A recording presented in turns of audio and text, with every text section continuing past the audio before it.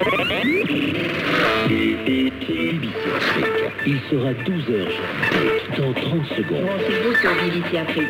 La référence en Afrique, BBC Afrique, est avec vous partout sur le continent. Niamey, 100.4 FM. Bamako, 90.9 FM. Cotonou, 101.7 FM. Dakar, 105.6 FM. Abidjan, 94.3 FM. Vivez l'actualité de BBC Afrique.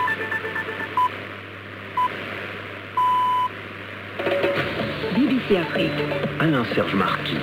12h en temps universel sur BBC Afrique. Le pape François a bouclé son pèlerinage de paix au Soudan du Sud en célébrant une messe en plein air devant des dizaines de milliers de fidèles à Juba, la capitale. Prêchant autour du thème de la réconciliation, le pontife a exhorté les fidèles à rejeter ce qu'il a qualifié de venin de la haine et de ne perdre aucune occasion de construire la paix. Il a déclaré aussi à la congrégation qu'il était venu apporter un message d'espoir et appeler au pardon. Nous l'écoutons. Surmontons les aversions et les répugnances qui, avec le temps, sont devenues chroniques et risquent de dresser les tribus et les groupes ethniques les uns contre les autres. Apprenons à appliquer le sel du pardon sur nos blessures. Le sel brûle, mais il guérit aussi. En Côte d'Ivoire, ce sont les boulangers qui annoncent une grève de 48 heures à compter de ce lundi. Ils protestent contre les nombreuses augmentations du prix de la farine. Or, celui de la baguette est resté stable depuis des années. Cette semaine, par exemple, le prix du sac de farine est passé de 21 750 à 25 500 francs CFA. Amadou Koulibaly, le président de leur syndicat, explique qu'en l'état actuel des choses, ce prix de la baguette ne permet plus aux agents du secteur de la boulangerie de s'en sortir. Ce que nous demandons, c'est une négociation pour l'augmentation. On pourra voir dans la balance qu'est-ce que le gouvernement est prêt à faire pour nous permettre de faire une augmentation. Mais de bloquer le prix comme ça des années durant, ce n'est pas tenable, d'autant plus que la crise est en train de s'inscrire dans la durée. Venons-en à cette visite du président de la Commission de l'Union africaine à Ouagadougou, au Burkina Faso, Moussa Faki Mahamat, qui se renseigne sur la conduite de la transition dans ce pays d'Afrique de l'Ouest, a rencontré le président de la transition, le capitaine Ibrahim Traoré. Il se dit rassuré au sortir donc de sa rencontre et appelle la communauté régionale et internationale à soutenir le pays. Nous l'écoutons. L'Union africaine est solidaire du Burkina et de ses forces de défense et de sécurité. Nous sommes venus échanger avec les autorités de la transition sur l'état d'avancement de cette période de transition. Comme vous le savez, nous travaillons de concert avec la CEDEAO. Là aussi, je suis rassuré que le processus suit son cours. Donc nous encourageons la concertation, le consensus au sein des forces politiques et sociales du pays pour un retour à l'ordre constitutionnel. Le Burkina mérite d'être soutenu. J'ai prôné également la coopération, la synergie entre États voisins qui font face au même phénomène du terrorisme. Un propos recueilli à Ouagadougou par Simon Gongo. Au Cameroun, les autorités et le PNUD ont lancé cette semaine, consacrée à la jeunesse, des petites formations et offert du matériel à des dizaines de jeunes qui sont dans la rue dans l'espoir de les sortir justement de ce phénomène, les autonomiser, assurer là où c'est encore possible leur réinsertion familiale. Anciens enfants de la rue, resocialisés. Et à la tête d'une association qui lutte contre ce phénomène, Yannick Ondoa raconte justement le calvaire de ces jeunes. L'enfant de la rue est son père et sa mère. Il n'a pas accès à une alimentation, il n'a pas accès à un abri, il n'a pas accès à une éducation, il n'a pas accès à la santé. Si l'enfant de la rue est voleur, s'il est drogué, s'il a peur, c'est parce que c'est ce qu'il vit dans son milieu. Et dans l'espoir justement d'aider plusieurs de ces enfants à quitter la rue et à se fondre à nouveau dans la société en tant que bons citoyens, le Cameroun a mis en place un programme d'appui à l'insertion et à la réinsertion socio-économique des personnes vulnérables, doté d'ailleurs de centres d'écoute et de transit. Charles Adalbert Atangana dirige l'un des centres à Yaoundé. Les politiques sont conçues au niveau central et au niveau opérationnel, on travaille de manière à ce que sur le terrain, le phénomène puisse être endigué. Il faut leur présenter les risques et dangers de la vie dans ces milieux-là. Et puis, il faut tout faire pour que, quand on a suffisamment déconditionné, le travail de rééducation peut se poursuivre. Un rapport recueilli à Yaoundé par Jean-Charles Villon-Hénard. Vivez l'actualité sur BBC Afrique. Le ballon espion chinois présumé abattu par l'armée américaine au large des côtes de la Caroline du Sud. Sa destruction avait été ordonnée mercredi par le président américain Joe Biden. Le Pentagone a décidé d'attendre que l'engin soit au-dessus de la mer pour éviter des risques potentiels sur les personnes au sol. Écoutons le président américain. Mercredi, quand j'ai été informé sur le ballon, j'ai ordonné au Pentagone de l'abattre le plus rapidement possible. Sans faire de dégâts, ils ont décidé que le meilleur moment pour le faire était au-dessus de l'eau. Merci à vous pour votre fidélité au programme de BBC Afrique. Continuez de vivre l'actualité également sur notre site internet bbcafrique.com.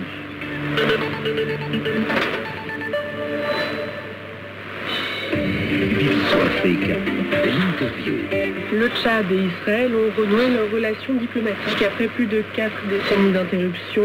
Le président tchadien de la transition a inauguré jeudi à Jérusalem l'ambassade de son pays dans l'État hébreu. Au même moment, le ministre israélien des Affaires étrangères, Eli Cohen, effectuait une visite à Khartoum, au Soudan, où il a rencontré le président du Conseil de transition, le général Abdel Fattah al-Burhan, pour définir les étapes d'une normalisation complète de leurs relations brouillées, elles aussi, depuis plusieurs décennies. Ces derniers temps, Jérusalem multiplie des initiatives diplomatiques vers le continent.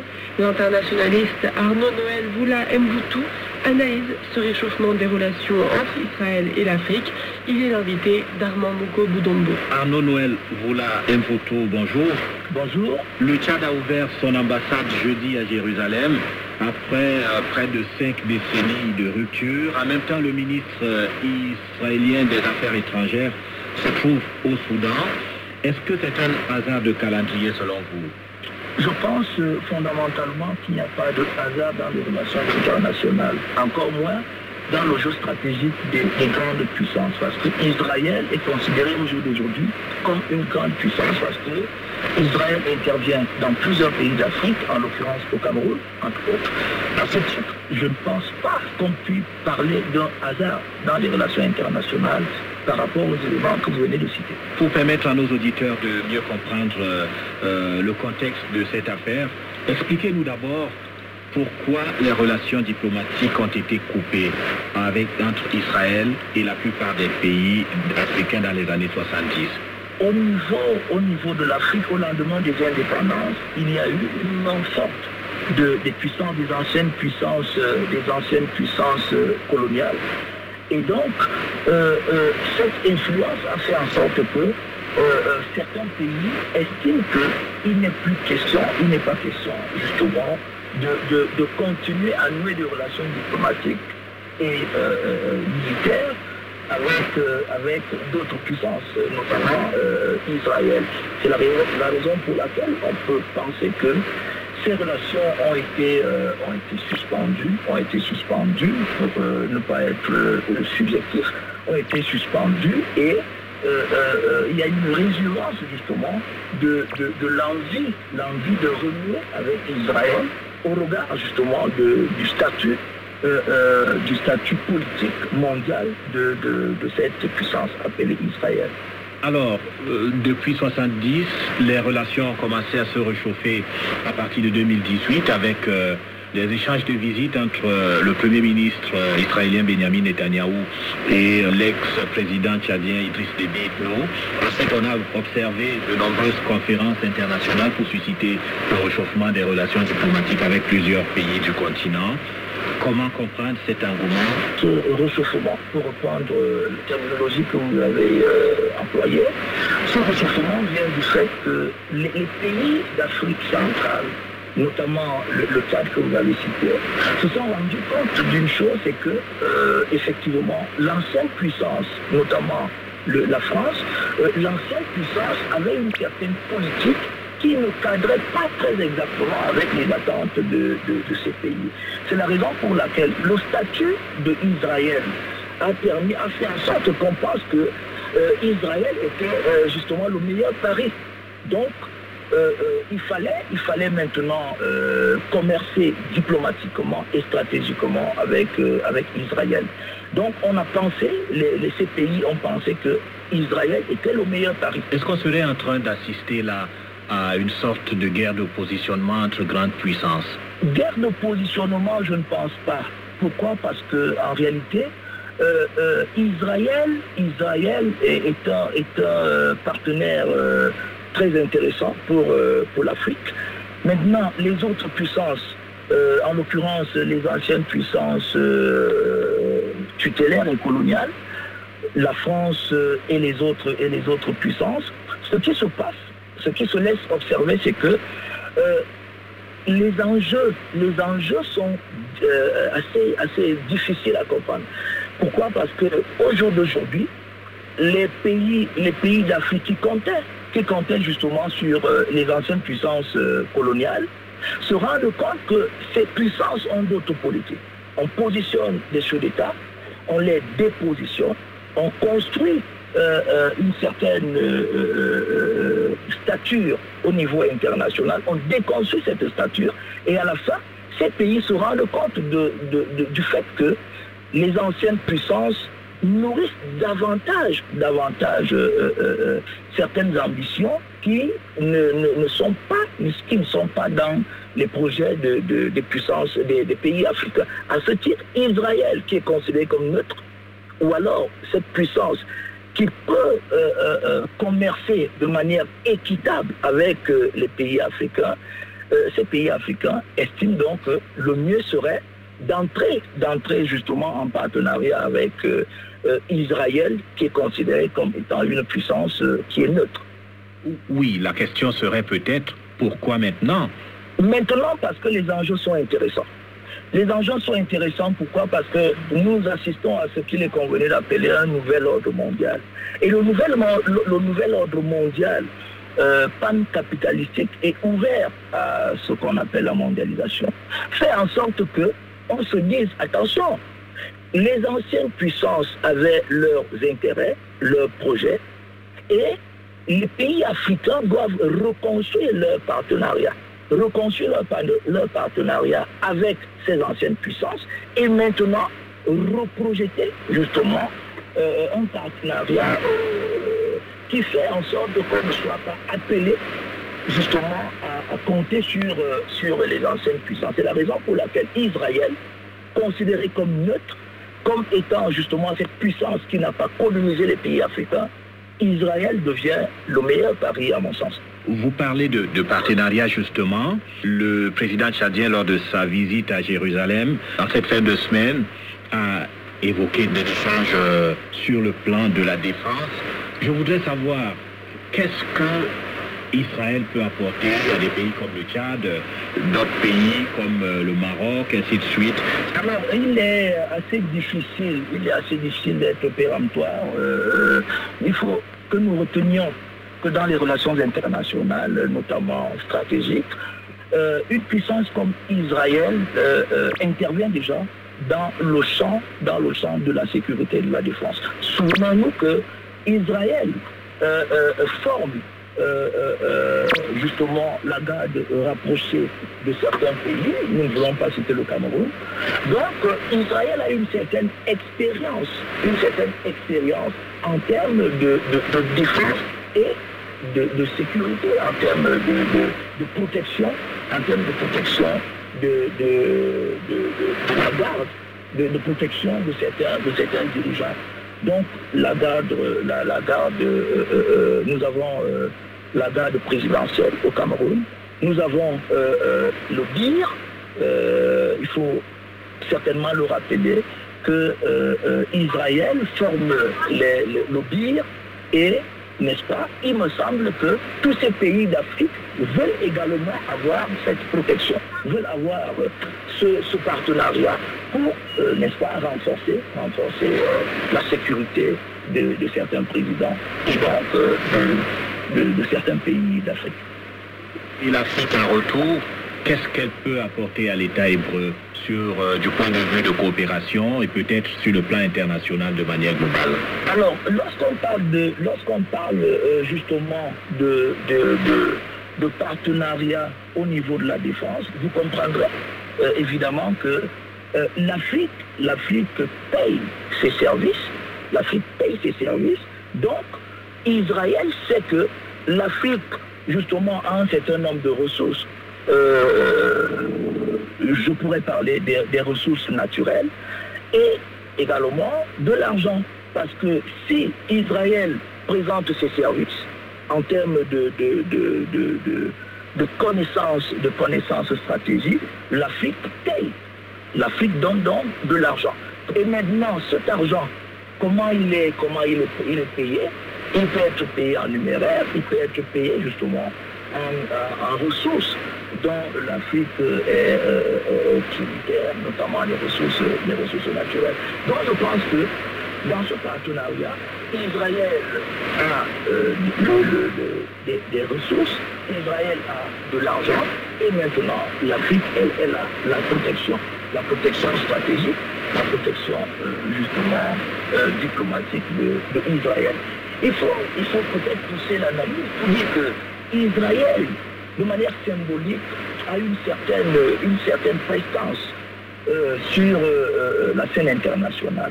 Israël est l'allié privilégié des États-Unis, les États-Unis qui sont une puissance très importante dans la société, au niveau de la société internationale. Donc, je me résume, Israël gagne de l'argent, Israël gagne des marchés, Israël gagne justement les ressources. On sait aussi qu'il y a d'autres, entre guillemets, puissances qui tentent de se positionner. Est-ce qu'il ne faut pas craindre que cette nouvelle coopération qui se redynamise crée des sortes de jalousies entre puissances? Alors, je voudrais rappeler que nous ne devons pas être naïfs. Les grandes puissances, quelles qu'elles soient, savent qu'elles ne sont pas en compétition au niveau de l'Afrique. Elles savent bien évidemment que l'Afrique est un grand marché, un marché diplomatique important, un marché commercial important, un marché stratégique important. À ce titre, ces grandes puissances se comportent comme étant des personnes qui vont à un marché, qui veulent acheter des marchandises, et maintenant, il n'est pas question justement de s'abattre sur une carcasse comme des charognards. Il est question justement pour ces pays de se fixer des objectifs. Et ces grandes puissances savent exactement que l'Afrique, quoi qu'on dise, est un marché ouvert. C'est un gisement sans fond. Et à ce titre, justement, il est question d'aller doucement. Donc, il n'y a pas justement de crainte d'un chaos au niveau de l'Afrique, une bagarre entre ces grandes puissances. Parce que ces grandes puissances savent que si on s'engage dans un combat, justement, l'Afrique comprendra qu'il y a quelque chose, et à ce titre, l'Afrique va se réduire par rapport au partenariat qu'elle a avec ces puissances. Même si on observe déjà une sorte de combat, une sorte de bagarre entre, par exemple, la France et la Russie dans certains pays du continent, du coup, quand même, on peut dire que c'est fondé de craindre que cela puisse peut-être se répéter au cas où les relations seraient poussées entre l'Afrique et Israël.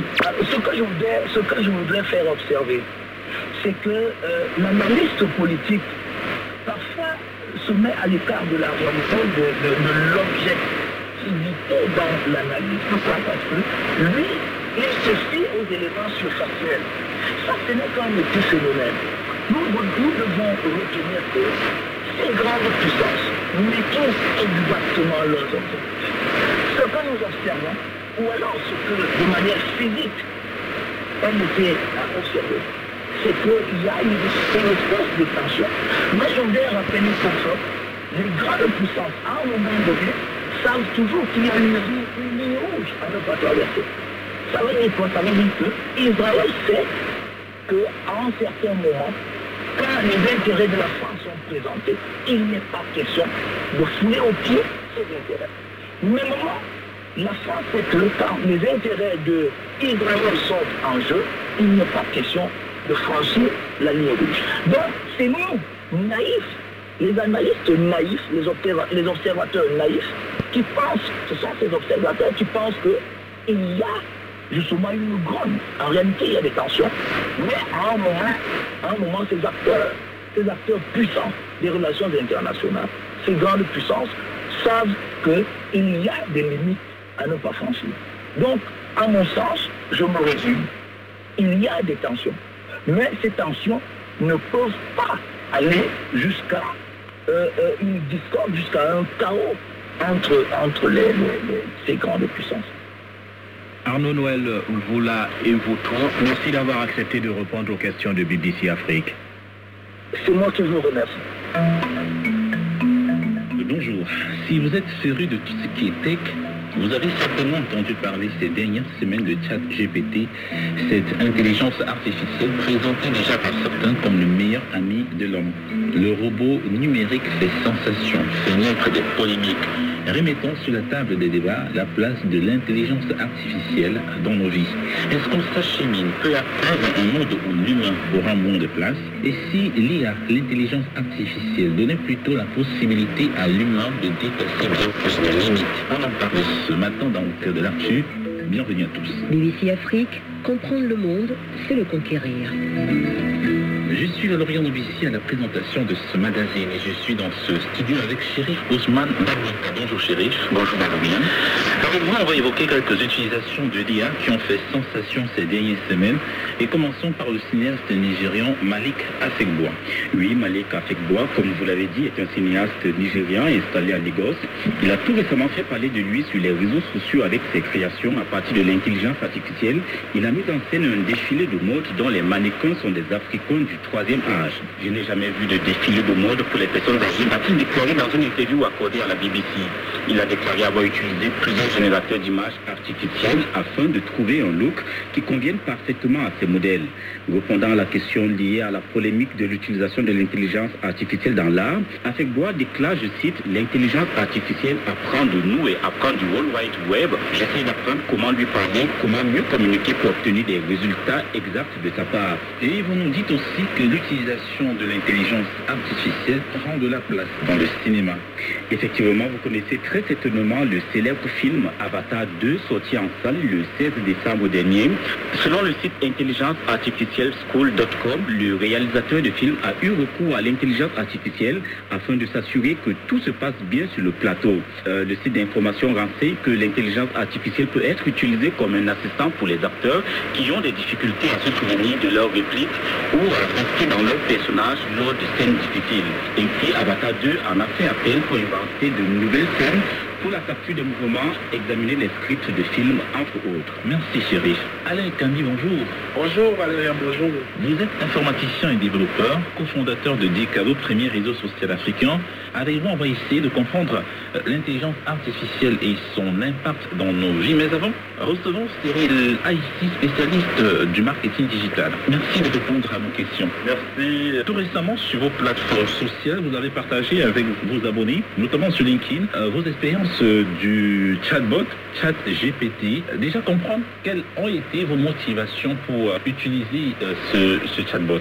C'est pour quatre points en particulier. Le point 1, c'est que je voudrais éviter que l'Afrique soit à la traîne dans l'usage des technologies de l'intelligence artificielle. Le deuxième point, c'est que je souhaite participer à sensibiliser les Africains tout de même à ajouter les données qui permettront à l'intelligence artificielle de donner les réponses africaines. Quand vous entrez dans ChatGPT, vous l'interrogez, il est comme un assistant virtuel. Plus de 95% des réponses qu'il vous donne proviennent des données qui ont été collectées dans des autres continents. La troisième raison, c'est vulgariser le concept de l'intelligence artificielle et ses différents usages dans plusieurs métiers. Et puis la dernière raison, c'est pour que les employés, les salariés africains, que ça puisse leur permettre d'ajouter de la connaissance et de la compétence de l'intelligence artificielle dans leur CV. Vous répondez quoi à ceux qui estiment que vulgariser notamment l'IA, c'est favoriser la culture du monde très fort? L'IA, l'intelligence artificielle, n'est vraiment pas une menace. Au contraire, moi qui suis par exemple promoteur d'agence, pour moi c'est un assistant virtuel qui est complètement gratuit. Il me permet de faire mes brainstorming sur mes stratégies, que ce soit en termes de création de contenu, que ce soit en termes d'acquisition, des prospects de conversion, de fidélisation, là je parle de marketing. C'est vrai que certains pensent qu'il représente une grande menace, par exemple les rédacteurs web. ChatGPT en quelques secondes peut vous produire ces articles-là et ils seront même un peu plus pertinents et mieux référencés. D'où cette peur-là. Mais moi je pense encore une fois que ChatGPT doit être utilisé pour délivrer les meilleurs services. Alors moi j'ai envie de vous demander, mais comment justement? ChatGPT, c'est un ensemble de données qui sont agrégées et à la demande. ChatGPT vous redonne ces données-là. Donc c'est comme une mémoire qui collecte et qui garde toutes les données qui sont, n'est-ce pas, toutes les demandes qui sont sur Google, que les gens recherchent, qui sont sur effectivement d'autres moteurs de recherche. Une fois que vous demandez une information à ChatGPT va vous aider de la meilleure façon dont va vous donner la meilleure réponse possible. Il revient aux professionnels de la rédaction, du copywriting, de l'assistance virtuelle et les autres métiers touchés par l'IA de pouvoir donner des réponses plus adéquates aux questions qui sont posées dans leur marché et par leurs clients. Votre créativité alliée à la rapidité d'information pour aujourd'hui ChatGPT, ça vous permet d'être efficace. Cyril Daïssi, je rappelle que vous êtes spécialiste du marketing digital. Merci d'avoir répondu aux questions de BBC Afrique. Merci, monsieur Valorien, c'était un plaisir pour moi. Allons retrouver à présent Alain Ekambi. D'aucuns parlent de technologie, pour d'autres c'est plutôt un domaine scientifique. Pour faire simple, c'est quoi l'IA, l'intelligence artificielle? Alors, franchement, pour l'expliquer de façon très très simple, l'intelligence artificielle, on va dire, c'est cette branche de l'informatique qui essaye de créer des ordinateurs autonomes dans le sens des ordinateurs qui peuvent prendre des décisions elles-mêmes. Parce que normalement, à la base, l'informatique, on dit à un ordinateur ce qu'il doit faire. Mais le domaine de l'intelligence artificielle se concentre sur la possibilité de permettre à un ordinateur de prendre des décisions seul à la base de des informations qui l'entourent. Enfin, il y a des modèles d'entraînement pour ces machines-là. On les entraîne à pouvoir prendre des décisions avec plus on a de données, plus naturellement les pourra plus à prendre des décisions vraiment exactes. Mais au moment de prendre la décision, il n'y a plus d'activité humaine en fait. Pourquoi l'intelligence artificielle fait autant polémique aujourd'hui de plus en plus d'ailleurs? Oui, mais bien sûr, parce que vous imaginez bien que des machines autonomes, on se demande juste où est-ce que ça va aller, à quel moment est-ce qu'on va dire stop. Il y a un danger naturellement à faire des machines autonomes, puisqu'on ne sait pas où ça va s'arrêter, quels sont les dangers que ça représente.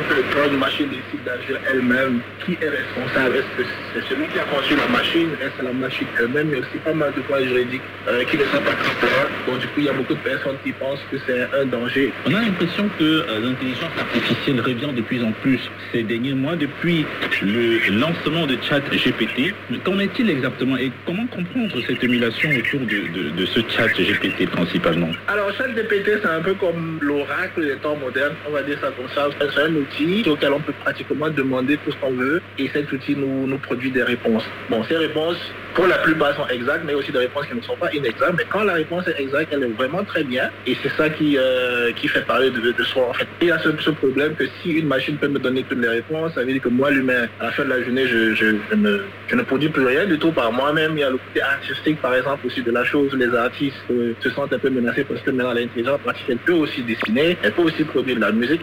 Donc, il y a cet aspect où on se dit jusqu'où ça peut aller.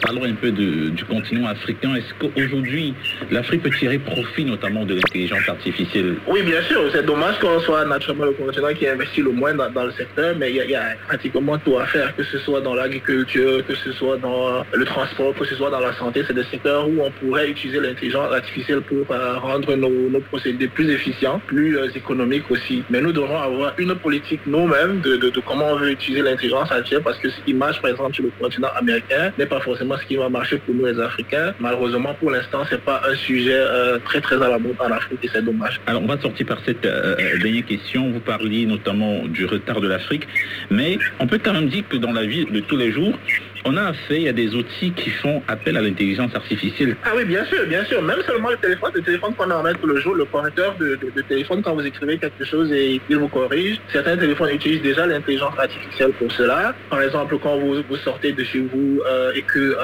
votre téléphone vous dit que, par exemple, vous avez telle minute pour arriver à tel endroit, etc., c'est l'intelligence artificielle qui est derrière. L'intelligence artificielle joue de plus en plus un rôle dans la vie de tous les jours, même celle des Africains. Certains ne s'en rendent juste pas compte. Alors Ekambi, je rappelle, vous êtes informaticien développeur, vous êtes le cofondateur de Dicalo, le premier réseau social africain. Merci de nous avoir accordé un peu de votre temps. C'est moi qui vous dis merci. Et ajoutons à votre suite, parlons des outils que nous manipulons tous les jours et qui utilisent l'intelligence artificielle. On peut ajouter les services de traduction automatique, les applications de navigation comme Waze ou encore Google Maps, les moteurs de recherche, les réseaux sociaux. L'intelligence artificielle est un sujet bien vaste qu'on ne saurait traiter dans une seule émission.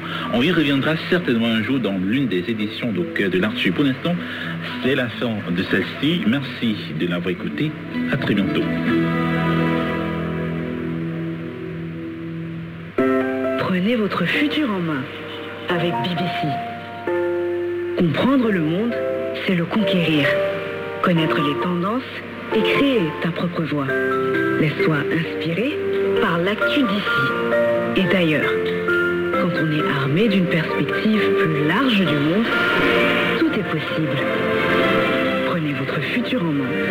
Recherchez BBC Afrique.